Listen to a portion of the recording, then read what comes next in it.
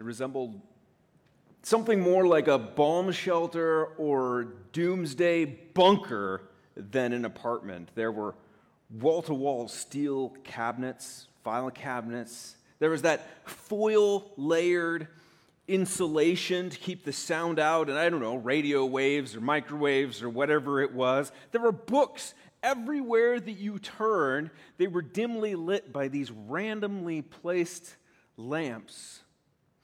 And then there was the photographs and the newspaper clippings that were up on the wall. And there was a spider web of push-pin anchored yarn that connected all of these things, connecting faces with world events.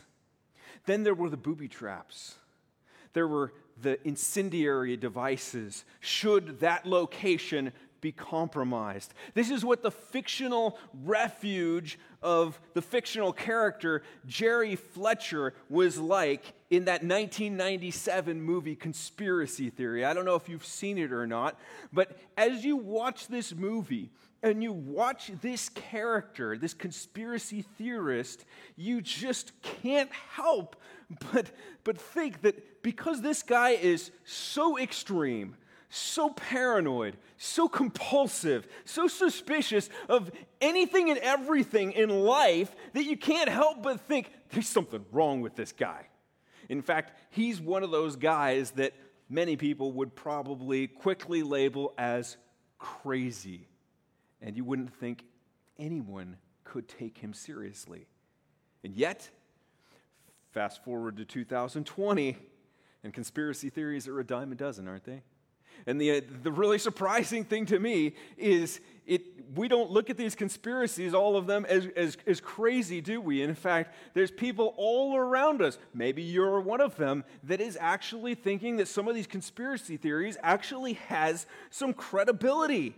There's something to this. It seems like it's undeniable. I had a man knocking on my door last Sunday after church, actually about dinner time. He's pounding on my front door. The doorbell doesn't work, so I kind of understood that. And I went out there and I spoke with him for what seemed like an hour and a half. Maybe it was 45 minutes, but it was excruciating. And as he was talking, it got more and more heated, and he kept waving his arms up in the air saying, "Where is the sanity? Where is the sanity?" And I couldn't help but sympathize with him. Because the more that I look around at our world, it seems like it's going insane. We live in an age of power-crazed opportunists, of reckless narcissists, killer viruses, natural disasters, and those are just a few of the things that we're dealing with. And all of that has produced this increasing number of people who are prone to suspicion, prone to conspiracy theories, and even prone to fear. As I listened to my neighbor rant, I couldn't blame him. These are crazy times. And it does seem like there are powerful forces at work in the background. And yet, what I've had to come back to time and time again is 2 Timothy 1:7. God gave us a spirit not of fear, but of power and love and self-control. Isn't that good?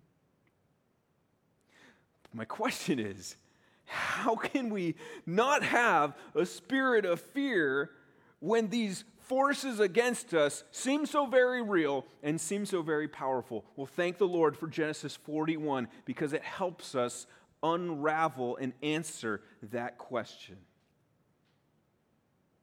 There he lay, surrounded by silk and gold, the gentle cool of the evening floating in through the room. But apart from that, everything was still. All was well. All was good. This was a bedroom that many people would probably only ever dream of.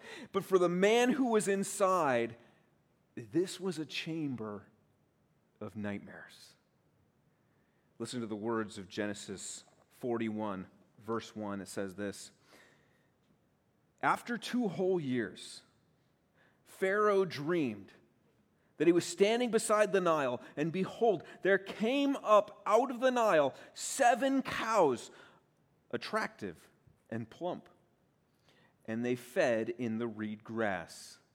And behold, 7 other cows, ugly and thin, came up out of the Nile after them, and stood by the other cows on the bank of the Nile. And the ugly, thin cows ate up the 7 attractive, plump cows, and Pharaoh awoke. And he fell asleep and dreamed a second time, and behold, 7 ears of grain, plump and good, were growing on one stalk. And behold, after them sprouted 7 ears, thin and blighted by the east wind. And the thin ears swallowed up the 7 plump, full ears. And Pharaoh awoke, and behold, it was a dream. So in the morning his spirit was troubled, and he sent and called for all the magicians of Egypt and all its wise men. Pharaoh told them his dreams, but there was none who could interpret them to Pharaoh. No interpretation. After 2 whole years, Pharaoh dreamed. 2 years after that birthday we read about back in Genesis chapter 40. 2 years after Joseph, the man in prison, interpreted the dreams of the cupbearer and the baker. 2 years after Joseph had thought that he found a way out. 2 years of waiting. 2 years of wondering. 2 years of trusting and serving. And then Pharaoh dreamed. We mentioned last week that dreams were a very big deal to ancient Egyptians because dreams were a way to connect with other realms, right? Gain insight into the natural world, insight into what's going on in my life and what might come of my life, what's in my future, and what is the afterlife actually like. And so they had professional dream interpreters, magicians, smart, wise people. They had their books, their dream books, that they would crack open and they would try to discern what these dreams actually meant. Dreams mattered. But when Pharaoh dreamed, that was another matter entirely. Pharaoh, he was more than a great leader. Pharaoh was more than Lord of the most powerful nation on the face of the planet. Pharaoh was considered a god. He was the morning and the evening star. He was an earthbound deity. More than anyone else, he had a connection to the supernatural worlds. So when Pharaoh dreamed, it was of premier importance. We gotta find out what that dream or those dreams meant. The fact that Pharaoh dreamed 2 similar dreams back to back, well, that made the interpretation even more urgent. So he summoned not just 1, not 2, not 10. He summoned all the magicians in all of Egypt. Pharaoh was troubled. The author of Genesis, Moses, he gives us a behind-the-scenes look into what was going on with Pharaoh. He lets us see his fragility, the fragility of humankind's most God-like individual. Do you remember what the serpent said back in Genesis chapter 3? He said to Adam and Eve, "Eat this fruit, and you will become like God." Well, here he was. The epitome of that dream. The highest example of a human being being transformed into God-likeness. And what's happening to him? He's dreaming dreams, and he's troubled by them. He was the one who had more control than any other, and yet he wasn't even in control of the images that were passing through his mind at night.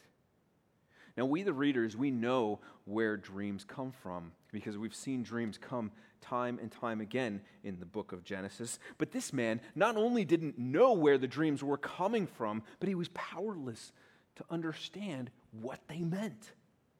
So he calls out for help. And there's none who could give a satisfying answer. That must have been distressing. Must have been disturbing. And then, seeing the desperation, probably seeing this as an opportunity to maybe boost himself in the eyes of Pharaoh. That cupbearer, do you remember the cupbearer from last week? He breaks his silence. And he tells the Pharaoh about this prisoner who surprisingly interpreted not only his dream, but also the dream of the baker, and they came true exactly the same way as Joseph said they would. So Pharaoh says, bring him in. Let's get Joseph. And from pit to palace, in the matter of minutes, hours, I don't know.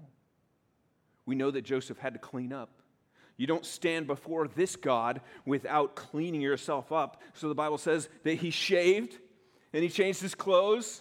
Hopefully he took a bath. Can you imagine? Can you imagine yourself in Joseph's shoes? Can you imagine how mentally unprepared you would be for that from that moment? Imagine how intimidating it would have been. Imagine thinking, trying to recall in your mind, okay, now how am I supposed to act before Pharaoh? I've never been before Pharaoh before. I don't know what I'm supposed to do. Am I supposed to stand? Am I supposed to kneel? Can I look him in the eye? When I'm done, do I have to make sure my back isn't turned to him and just back away? What do I do? Must have been so intimidating. How was Joseph going to be able to hold up in the presence of this mighty king? Well, we're about to find out. Read on with me in Genesis 41, verse 15. It tells us, Pharaoh said to Joseph, I have had a dream, and there is no one who can interpret it. I have heard it said of you that when you hear a dream, you can interpret it. Joseph answered Pharaoh, it is not in me. God will give Pharaoh a favorable answer. Now, you would think that if you were all of a sudden in the presence of a man who thought himself to be God, and that was a general consensus of all the people in the land, that you would be rather careful what you say.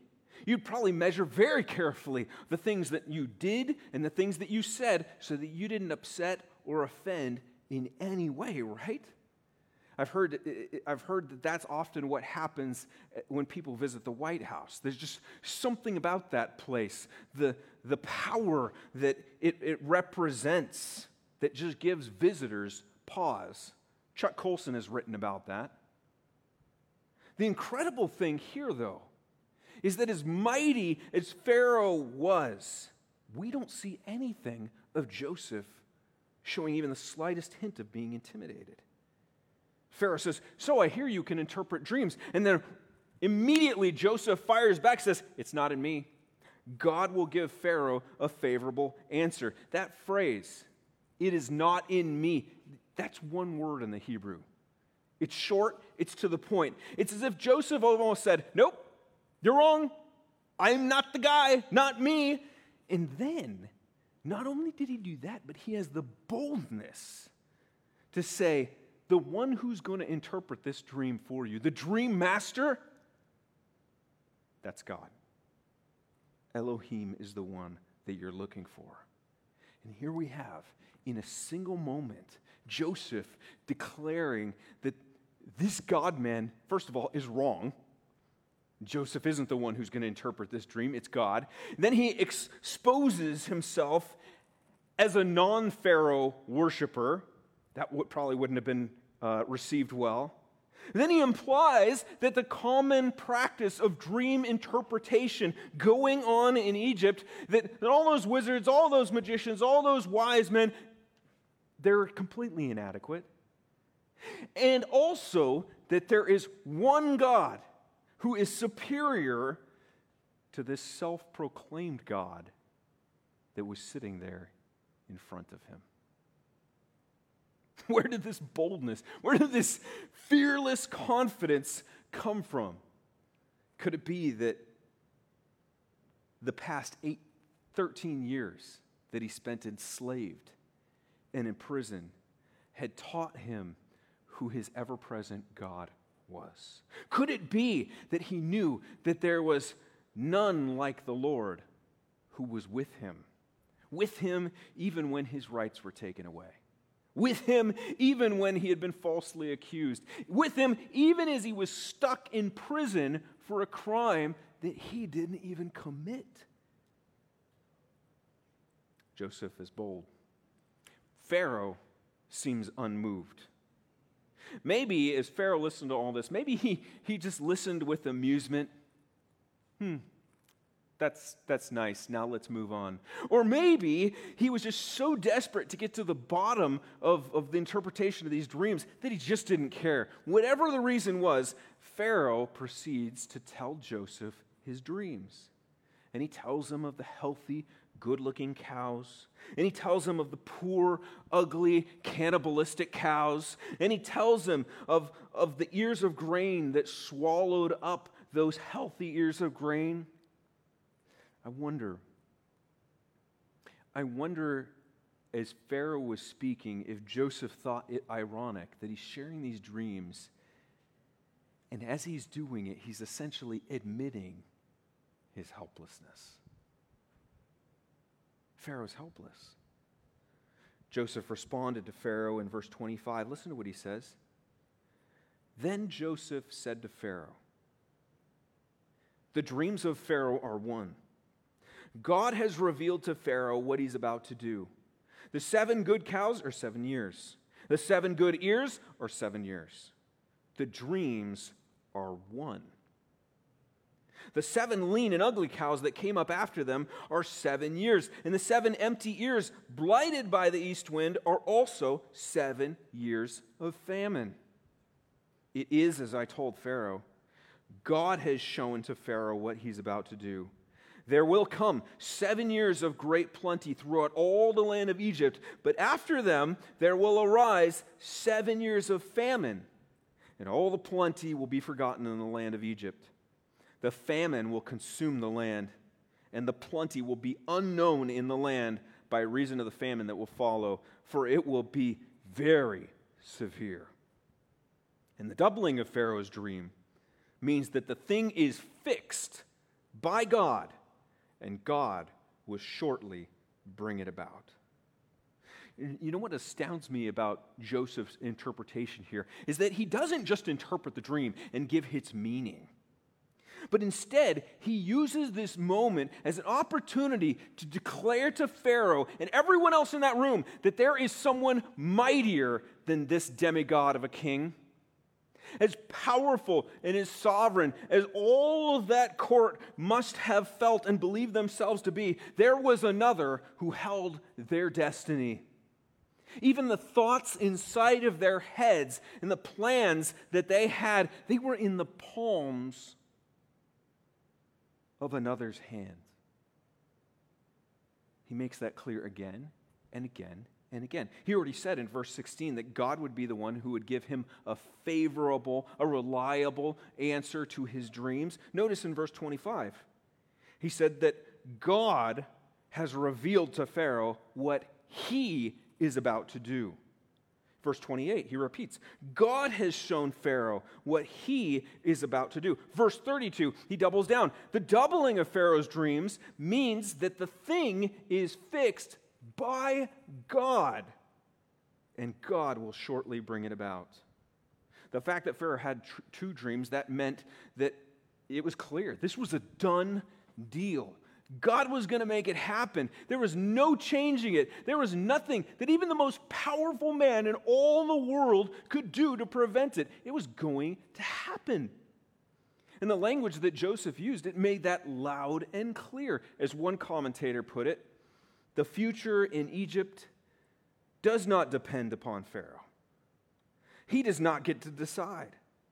In fact, Pharaoh is irrelevant and marginal to the future of the kingdom. Joseph has calmly announced to the Lord of Egypt that the future is out of his hands. In Genesis 41, it's clear that Pharaoh can cause no future, nor can he resist the future God will bring. And herein lies the crucial reminder for all of us living in these difficult days, these trying times. There is only one true King. There is only one true King. As you and I look around at a world that is cracked and crumbling, as we suspect ill intentions out there, as we sometimes even see outright evil taking place, we witness right being called wrong and wrong being called right, as we hear those conspiracy theories. And we begin to think that they're not all that far-fetched. We need to remember that there's one King who's sovereign over all, that nothing else escapes his watchful eye, that nothing is beyond the reach of his powerful control. Nothing surprises him. Nothing happens that he does not allow. No schemes or evil plots that he's not already aware of and does not already have judgment lined up to exact. Listen to what God said to King Cyrus in Isaiah chapter 45. For the sake of my servant Jacob and Israel, my chosen, I call you by your name. I name you, though you do not know me. I am the Lord, and there is no other. Besides me, there is no God. I equip you, though you do not know me, that people may know. From the rising of the sun and from the west, there is none besides me. I am the Lord, and there is no other. I form the light and create darkness. I make well-being and create calamity. I am the Lord who does all these things. Man, Cyrus must have felt pretty small after hearing those words. At least he should have felt small. Remember when Jesus was before Pilate and didn't say anything? Pilate said, "You will not speak to me? To me! You're not going to speak to me. Do you not know that I have authority to release you and authority to crucify you?" And how did Jesus respond? John 19:11, Jesus says, "You would have no authority over me, no authority at all, unless it had been given you from above." Cyrus, Pilate, Pharaoh. The Bible lists many, many people who had the exact same revelatory experience that they are not the ones in control, and that there is only one true authority.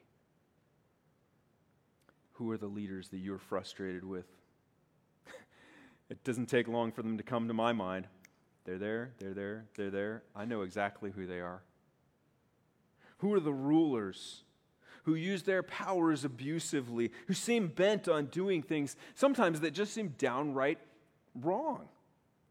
Who are the people or the organizations that you suspect are behind the scenes? They're pushing buttons, they're pulling the strings so that their dark agenda might be pushed forward in the world. Remember that there is only one. There is only one, and he is far more powerful than they, and he's holding their leashes.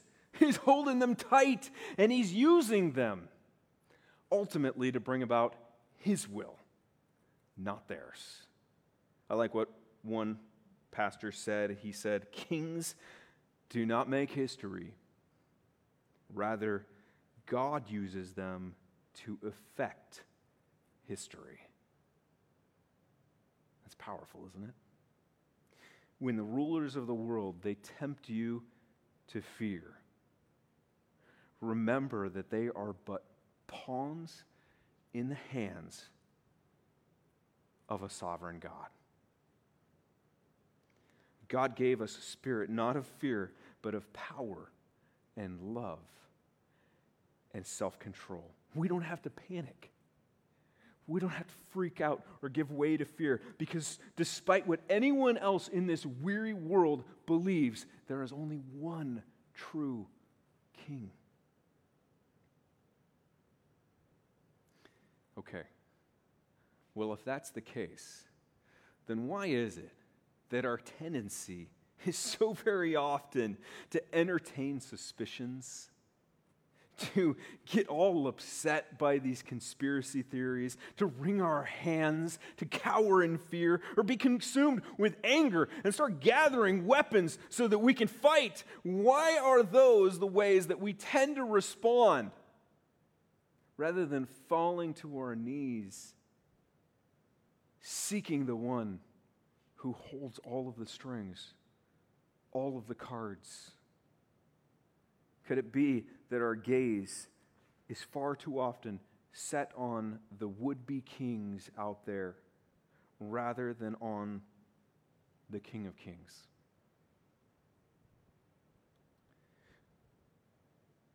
Why are you downcast, O my soul? Why are you in turmoil within me? Hope in God, for I shall again praise him, my salvation and my God. Psalm 42, 5 through 6. Someone might say, well, praising and praying to God and trusting him, well, that's all fine and good. But doesn't that just end up leaving us in kind of a passive kind of attitude? Isn't believing in God just an excuse to do nothing, to sit on our hands? Does he really want just a bunch of people who are checking out, bowing their heads, and waiting for another Savior to arrive? Does believing that God is in control and that he's revealed his truth in his word and how it's all going to work out in the end, does believing all of that just lead us to passivity? Well, let's look at the example we have before us here. Joseph believed in God, and that what God had fixed was fixed. It was going to happen. He had a big view of God. Look at verse 34. Let Pharaoh proceed to appoint overseers. This is Joseph talking. Let Pharaoh proceed to appoint overseers over the land and take 1/5 of the produce of the land of Egypt during those 7 plentiful years. And let them gather all the food of these good years that are coming and store up grain under the authority of Pharaoh for food in the cities, and let them keep it. That food shall be a reserve for the land against the 7 years of famine that are to occur in the land of Egypt, so that the land may not perish through the famine. Now, this is really interesting. Some might think that if you're trusting God, well, then you're just not going to do anything, and you're just going to wait for God to do what he does. It should just lead you to give up or sit back and watch God do all the work. And yet that's the opposite of what Joseph did. After he interpreted Pharaoh's dream and learned himself of the 7 good years that were coming and the 7 bad years that were coming, Joseph immediately suggests action. He says, God's going to do something here, so we better get ready for it. Let's gather up some leadership here, get them in place. Let's start storing up food so that we're going to be prepared for those 7 years of famine that are coming. It's go time. Let's move. To those who trust God and believe the things that he has said and that they're going to come, his word doesn't lead them to passivity. It leads to action.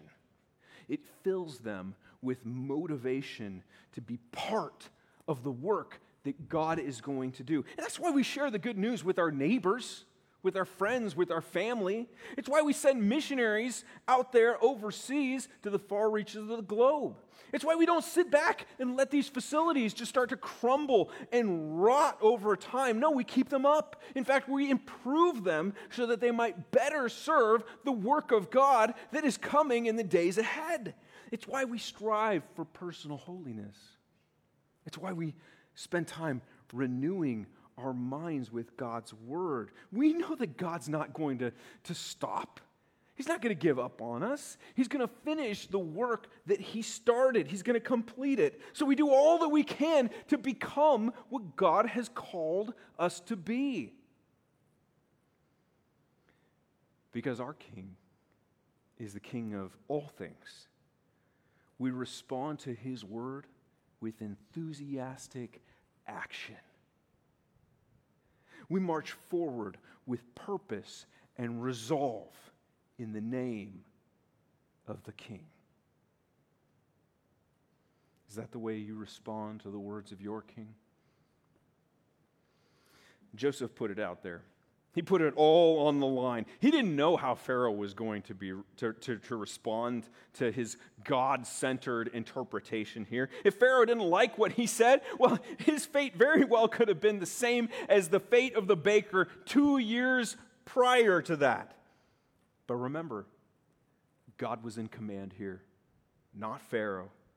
And even though he was standing before the most powerful man on earth, Joseph still had confidence that what God had revealed to him in his dreams some 13 years before, that God was still going to make good on those dreams. He didn't know how, he didn't know when, but he knew that his king was king and that what he said would come to be.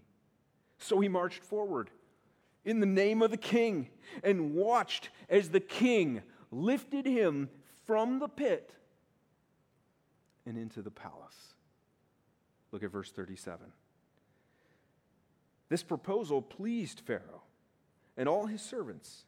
And Pharaoh said to his servants, "Can we find a man like this in whom is the Spirit of God?" Then Pharaoh said to Joseph, "Since God has shown you all this, there is none so discerning and wise as you are. You shall be over my house, and all my people shall order themselves as you command. Only as regards the throne will I be greater than you." And Pharaoh said to Joseph, "See, I have set you over all the land of Egypt." Pharaoh didn't know Joseph's God. Maybe he had heard the name Elohim in passing at one point or another. He didn't know anything about him. He should have been insulted. He should have been offended at the mention of him. But instead, he found himself giving God praise. And then, as one who was completely under God's sovereign hand must do, he did exactly as God intended him to do.